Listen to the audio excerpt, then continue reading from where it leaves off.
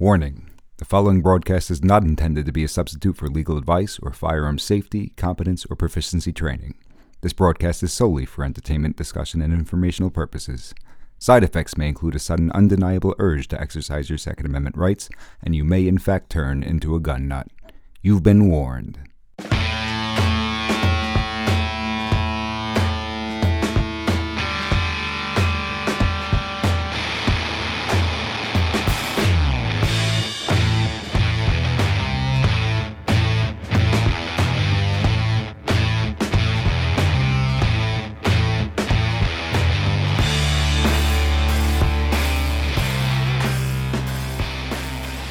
And welcome to Locked, Loaded, and Legal. I'm your host, firearms instructor Jose Morales. And I'm your host, attorney Mike Giramita. Welcome to the show, ladies and gentlemen. Today we're going to talk a little bit about what you don't know and how it'll get you in trouble, the importance of learning. Now, Jose, this is something that comes up in both of our respective fields quite often, and we tell each other stories, so I think it would behoove the audience for us to tell them a few of our stories. So why don't we get right into it? Why don't you tell the folks about a situation where you feel that the proper training and education could have prevented a tragedy?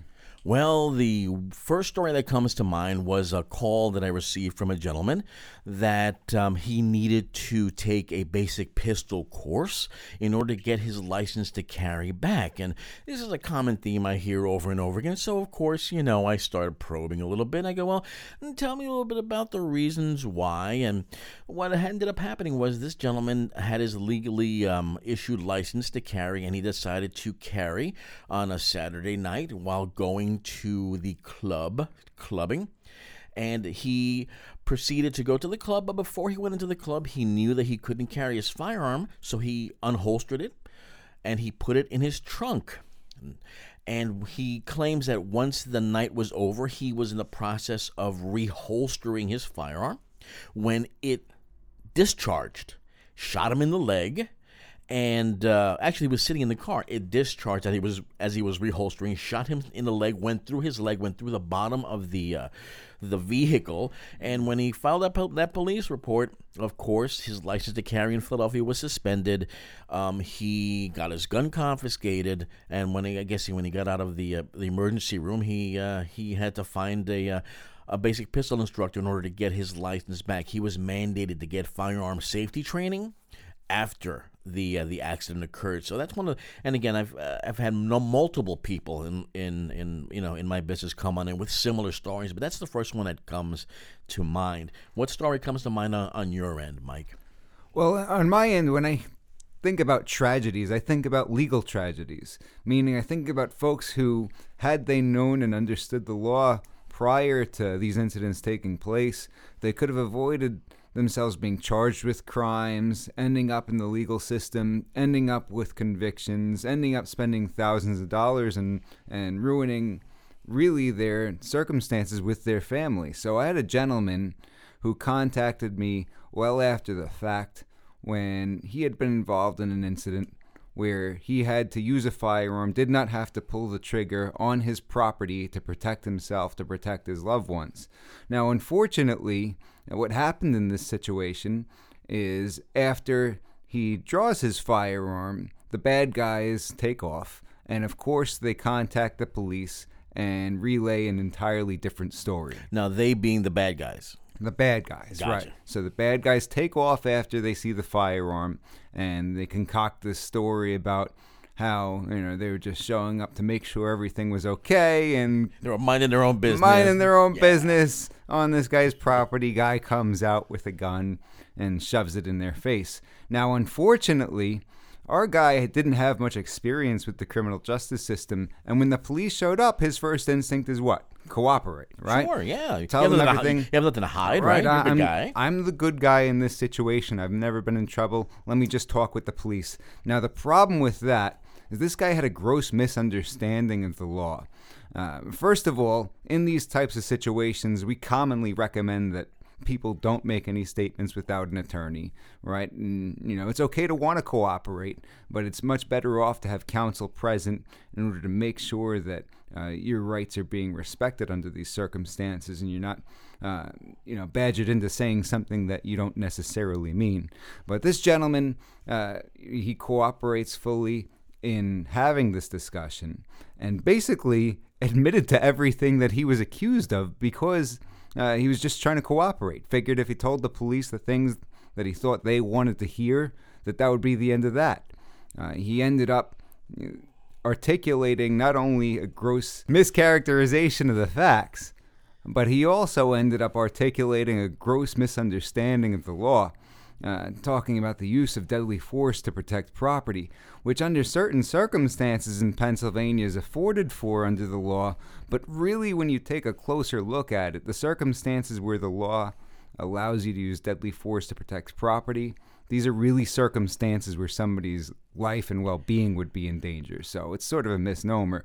Now, because of what he said on the spot, we had to go in. Fortunately, we were able to preserve this gentleman's liberty and receive somewhat of a favorable outcome, but not before he had to get involved in the criminal justice system, go down, get his fingerprints, and spending all this money on attorney's fees and other types of methods of remedy. So this was a situation where had this gentleman known and understood the law prior to this incident, he would have been in much better shape.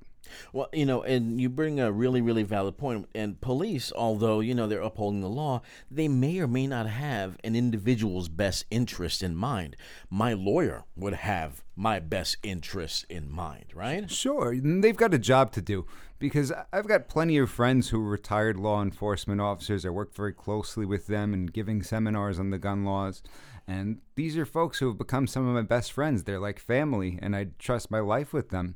But the bottom line is that when a law enforcement officer is on the job, you cannot argue with the fact that they are not your advocate. Their job is not to protect your best interest.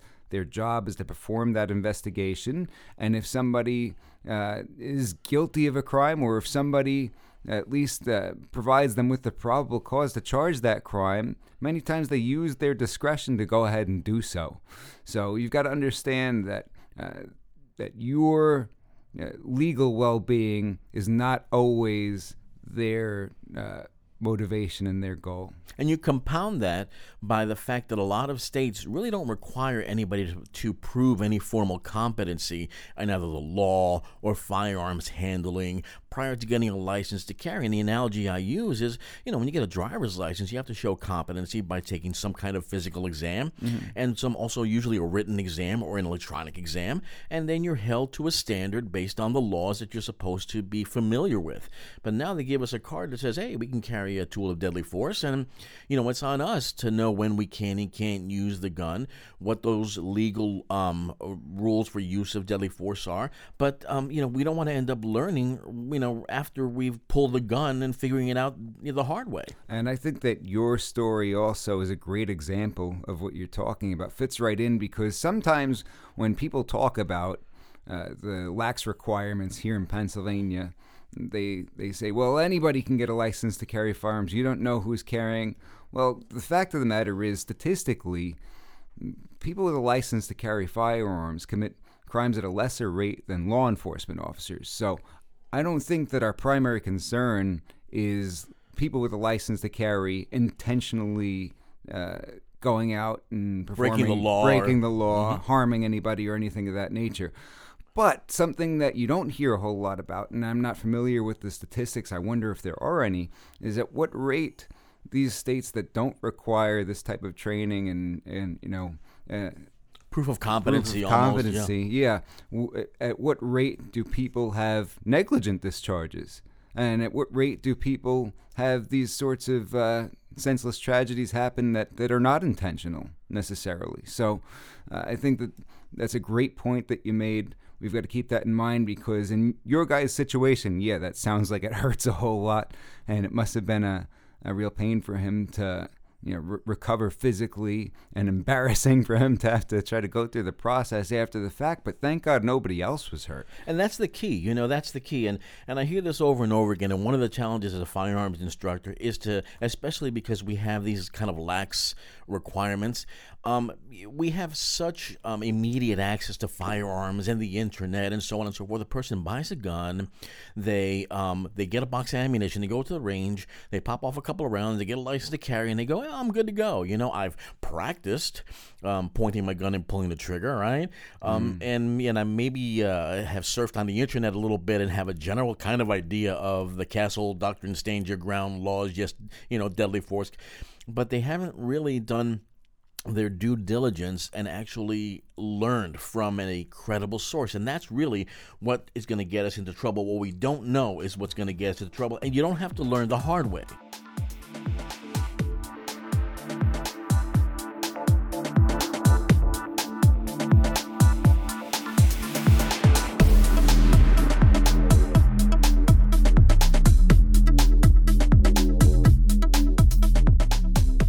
And we're back with Locked, Loaded, and Legal. Just a reminder to our listeners, we want to hear from you. The show is about you, so reach out to us at lockedloadedandlegal.com. You can find our contact information as well as our social media platforms. Let us know what you want us to talk about. And beyond that, keep us apprised of your progress. How are you becoming a better gun owner? So, Jose, when we left, we were talking about some senseless tragedies where education and training could have potentially avoided these things. We talked about specific stories, but how do people learn in your side of the business? Well, that's a good question. People don't have to learn the hard way. Ladies and gentlemen, you don't have to learn the hard way through expenses and through legal expenses and through any and through accidents. It's best to kind of take a proactive approach to education and learn prior to needing to apply the knowledge. And a couple of the terms that keep being bounced back and forth are education and training. In the firearms industry, education and training. I got to go train. I want to make a distinction between education and training. Education is actually the acquisition of knowledge. Generally, you have that take place in a classroom with an instructor. You apply that knowledge through practice, and that's what training is all about. So after you've acquired some skill sets, after you've acquired knowledge, you go ahead and practice that knowledge through exercises, through manipulation of the firearm, and so on and so forth, and you develop those skills. A lot of people confuse going to the range and shooting a gun with actual training or education. That's practice. You can't practice what you haven't learned. So it's one of these kind of catch-22s. If you don't know on the legal side the standards by which you're going to be judged, you can't act to those standards. If you don't know the physical skills to load a gun properly and unload a gun properly, you're not going to be able to, under stress, divert back and handle that gun properly. And again, I really want to make that very clear to people because I hear it all the time. People say to me, well, I've been around guns, I've been shooting for a long time, which is fantastic. But when I ask them, okay, has anyone actually taught you how to properly load and unload a firearm? They go, well, no. But I've gone to the range. So how do you know that those skills are safe? How do you know that you've learned the process to actually handle that gun properly and safely under the watchful eye of someone that says to you, oh, wait a second, you just pointed the gun 3 times at your foot, once at me, and you need to step up your game and be more careful. Or, hey, take your finger off that trigger. You didn't realize you had it in there, buddy, did you? So again, education and training are very, very different. We have to have a foundation of education and then hone that education over time through proper practice. Practice doesn't make perfect. Proper practice, proper repetitions, correct repetitions make perfect. So that's kind of like how people learn those proper skills of manipulating the gun. Had that individual practice proper muzzle discipline and trigger discipline and proper slow holstering and building that into his competency, that probably wouldn't have happened.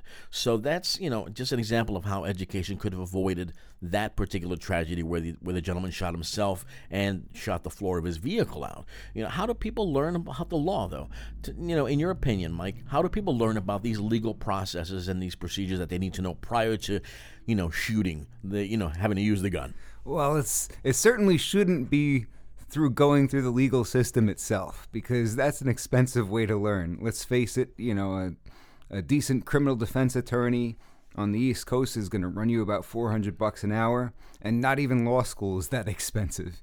The fact of the matter is, there are a lot of things that go into these situations that you want no part of if you can avoid them. One being jail time, others being the expense and just the anxiety of going through the criminal justice system and being involved in this kind of a case. So you can learn about the legal system and the laws of your state through an attorney directly. That's one way to do it. You can learn through attending seminars where attorneys teach folks about the law.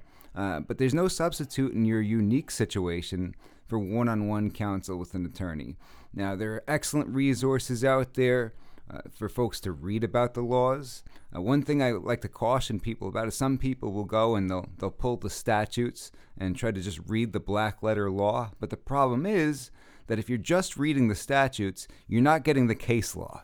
So you're not understanding how the courts have interpreted this law. You might have an interpretation on your own that's different than the courts have come up with. So it's important to have sort of a comprehensive approach to these sorts of things. So in-person education is excellent.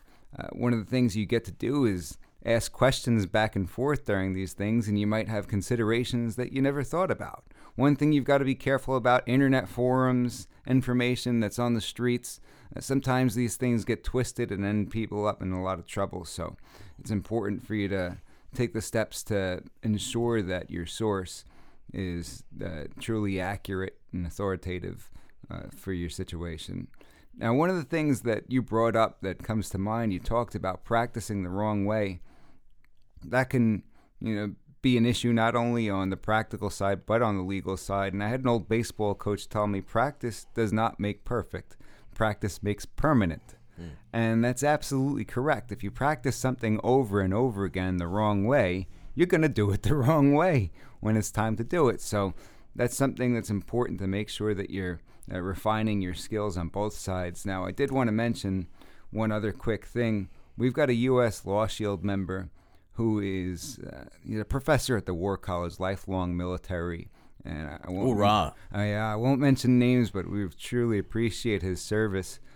He actually told me that since he's been attending seminars and since he's gotten to learn more about the law and interaction with law enforcement officers, one of the things that he's incorporated into his training is after he's through firing the weapon and securing the firearm, he'll actually recite out loud, "Officer, respectfully, I want to cooperate with your investigation, but I can't make any statements until I've spoken with my attorney." Mm-hmm. And I think that that's a really interesting approach to this sort of thing. This is a guy with combat experience on many levels, and he's really taken the time to practice and create that habit of, if God forbid he's involved in that situation where he has to protect himself or a loved one, it's going to be second nature to invoke his right to silence an attorney rather than hoping that he remembers to do so and remembers to stick to his plan. That's a really, really great habit to inculcate into your normal training regimen. And the question really is, do you, the listener, have a training regimen? Do you actually have a verified correct training regimen and that you can actually practice correct skill sets? Again, practice makes permanent. I love that. I'm going to start using that. One of my students says, practice doesn't make perfect. Perfect practice makes perfect. That's right? a good one too. Under stress, I tell people we never rise to the occasion. It doesn't happen. We always drop down or revert back to the lowest level of competency that we've mastered, either correct or incorrect through repetition. Whatever you've done the most is what you're going to do under stress. You're going to revert back down to that baseline. So if he does practice, after those reality-based scenarios to actually articulate his interactions with law enforcement. That's awesome. That's one more repetition that he has under his belt, and he doesn't have to worry about figuring it out while he has a police officer in front of him. That's phenomenal. It's really a really good training point. So we need to have those reality-based approaches to our training, and if we really haven't gotten any formal education, please go out there and find a qualified instructor. Find someone who has a proven track record of education, who has credentials, and who has good reviews either on social media or from other instructors or from other students so that you can learn the right way. Hi, Jose Morales here. Mike and I want to take a minute to thank each and every one of you for taking the time to listen to us. If you find the broadcast interesting or informative, please tell others about us and consider showing your support either by becoming a patron on Patreon or through a donation on PayPal via the links at LockedLoadedAndLegal.com. Thanks again and stay safe.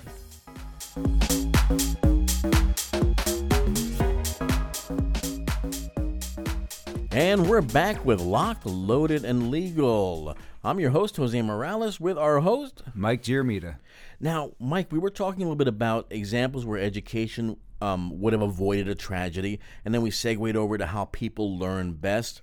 In this segment, I think we should talk a little bit about what exactly people should learn. What are the skills that they would need to know from the legal aspect and the legal side of the house, as well as from the practical firearms ownership side of the house? Because again, the goal of this podcast is to talk about the intersection between both. Sure, and obviously we couldn't practically sit here and talk about every single thing you need to know, so hopefully what we can do during this segment is point you in the right direction of some broader topics. Now, first of all, before we get into these topics, I want everybody to be careful about where you get your legal advice and where you get your advice on the practical side. On your firearms-related side, absolutely. Yes, a little disclaimer, ladies and gentlemen. Yeah, you've got to make sure that you're getting advice from people who are qualified to do so. And when it's legal advice, frankly, it's got to be an attorney who's licensed to practice in your jurisdiction, particularly if they're applying laws to facts in your specific circumstances. So if I own a law book, right, or I have a law buddy, or I've watched a certain number of Perry Mason episodes or something, I'm not qualified? Well, frankly, even if you have some kind of business in that general field, and you might know a whole lot about the laws, but the problem is that legally you can't provide that person for legal advice, and if something happens, it's really not going to fall back on them the way it would on an attorney. And there's a reason why, it's difficult to get these credentials and go through this process. And certainly, there are attorneys who've been around for years and years who know some things about certain areas, but not about others. And the fact of the matter is, nobody can know every single law. So you've really got to seek out competent counsel in your area of law. So that's number one. That's a really good point, Mike. You talked about, not everyone who's an attorney is even qualified to talk about, let's say, certain areas of the law. They're all experts on certain areas, not on everything, right? Sure. I mean, don't ask me about tax law. That's something that I don't practice, so I'm going to have to send you to somebody who's focused on that area of the law. There's several areas of the law that, because they're so focused and they're so complicated, this is a majority of what people do. So, for me particularly, about 70% of my practice is focused on firearms-related laws, and this is something that I've chosen to devote my career to. Now, that being said, there are a couple of different broad topics that I think everybody needs to know if you're going to be a gun owner. Number one would be the justified use of deadly force. Out of the gate, that is something you absolutely need to know if you're a gun owner. Because the fact of the matter is, if you are willing to pull that trigger, you must be familiar with when the law justifies the use of deadly force. Now, are those guys covered in the Pennsylvania Crimes Codes? Sure. The laws are explained in the Pennsylvania Crimes Code. We've got the section dealing with justification, and then further section dealing with justification related to the defense of property. So in that chapter 5 of the Crimes Code, you're going to find your justifications. But the problem is, like I said earlier, they don't specifically outline each and every circumstance, and you need to understand how the courts have interpreted these different laws. And let's face it, many times people will read the law and it's boring. It's dry. They read like stereo instructions. It's horrible. So that's why I people call read you, them. Mike. You can read them all you want, and you might not understand them. So it's important to have a conversation with an attorney who's familiar with this stuff. The second thing I think people need to know is interaction with law enforcement. What are your rights when you're interacting with law enforcement officers? And what are your obligations when you're interacting with law enforcement officers? There are all kinds of misconceptions, and some of them might vary from state to state. For example, whether you're legally obligated to inform a law enforcement officer that you're carrying a firearm. I know many people think that you're required to do so immediately in every state, but that is simply not the case. Another thing people need to know about is concealed carry, right? Where can I carry? Where can I not carry? What are the differences between the state and federal prohibitions? Are there any magazine capacity restrictions? Are there any limitations as to the amount of firearms I can carry on my person? Or does my license to carry go beyond firearms? Does it include other deadly weapons? These are all considerations that you've got to take into account state by state. Another one is interstate travel. If I want to travel with my firearm, what are the things I need to know? Particularly when it comes to the federal law and 18 U.S.C. 926A, the safe passage provision. And then finally, one last one that I recommend gun owners know, and it's commonly overlooked, the laws of search and seizure. I think everybody ought to know the laws of search and seizure as a gun owner so you understand what your rights are and what you must legally do and what the threshold is for law enforcement officers during those interactions. And many times people have a gross misunderstanding of what's required of them during these interactions. So those are just some brief points that I think people ought to explore if you're going to be a gun owner. Jose, what about you on your side? Well, just to backtrack for a quick second, is there some kind of book written by some kind of lawyer somewhere that may cover, some of this information may be covered in, Mike? Well, sure. There's a book called Pennsylvania Gun Law, Armed and Educated, co-authored by myself and attorney Justin McShane. And we tried to make this book sort of all-inclusive resource for folks out here in Pennsylvania. And we tried to make it read more manageably than the statutes would. So I encourage people to check it out if you want to read some interesting discussions on Pennsylvania law. It's a really well written book, and it doesn't really read like stereo instructions. It reads almost like common English. And what's kind of nice too is that if you guys have any questions, that's why we're here. So you can go to lockedloadedandlegal.com and send us an email. Reach out to us via social media and ask your questions. We're a resource for you. That's the reason why we're here. So from the practical firearms handling portion of the house, I can't underscore enough how important it is for people to know how to properly and safely handle their firearm. And people roll their eyes. I can see y'all rolling your eyes now. Well, I've been handling firearms since. Yeah, but have you been handling them properly? I suggest every single individual that hasn't taken a firearm safety course, even a foundational firearm safety course, a basic firearm safety course, go ahead and take one. You're going to walk away with a lot of knowledge. At the very least, if you know it all, you're going to be under the watchful eye of an instructor that can maybe point out mistakes. I don't know about you, but I'm not perfect. Ask my wife, she'll agree. When I learn all the time, and I love to have mistakes pointed out by students because it's another set of eyes. So again, people don't learn safe gun handling by handling firearms. They learn safe gun handling under the watchful eye of a professional that can point out how incredibly unsafe we tend to be. And believe it or not, we don't want to get stuck in this remedial educational circle. Mike, I don't know how many individuals you've referred to basic pistol courses that have had negligent discharges, accidents, things like that could have been avoided had they taken the course to begin with. Again, I'm preaching to the choir, but I'm very, very passionate about that. You acting like you want to say something, Mike. Go ahead, say it. Well, one of the things that I was thinking as you're going through all these sorts of things with people learning by handling firearms is that sometimes people do learn by handling firearms, Jose. I'm going to say that they do. And the reason that they do is because they shoot themselves in the leg. Right. And they learn, hey, I'm never going to do that again, so I'm going to take these measures to make sure that doesn't happen. Now, that is not the most fun way to learn. Yeah. Just like the most fun way to learn the law is not to be charged with a crime and brought to trial and going to prison. Absolutely. So you don't have to learn the hard way, and I think that's really the point of this podcast, the point of this show, is for us to get this information out there to people so they can take these appropriate measures ahead of time, and they don't have to end up in that situation. You don't have to be a statistic. You don't have to learn the hard way. So, absolutely, really good points, Mike. And, my final two other points to mention to everybody is make sure that you review your gear, that you have the proper gear. You have the proper holster, a proper gun belt, that they fit your gun properly, that they fit your body properly, and that they are quality. And by quality, I don't mean the most expensive, but that they meet certain criteria that we can discuss in later episodes. Your gear is really, really important so that when you reholster, it doesn't snag, your shirt doesn't fall in, and get into that trigger guard, and you have a what I call a one-time mistake. Like you do it once, but you'll never do it again because you're in the ER figuring, I should have bought a better holster, right?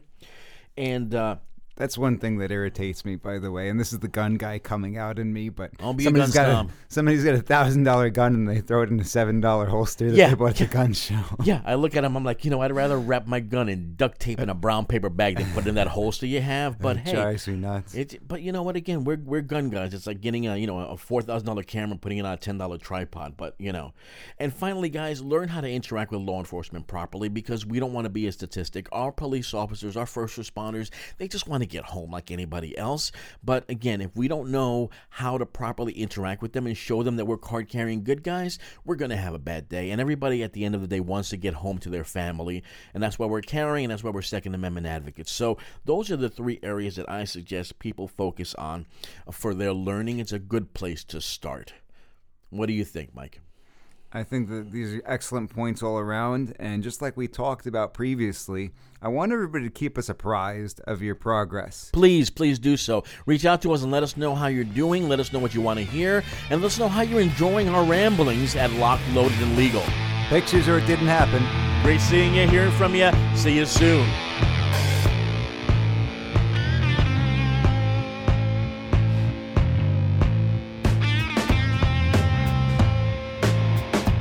You've been listening to another episode of Locked, Loaded, and Legal, promoting firearm safety, training, and education so you don't have to learn the hard way. Brought to you by Philly Firearms Radio. For more information and to show your support, visit us at lockedloadedandlegal.com.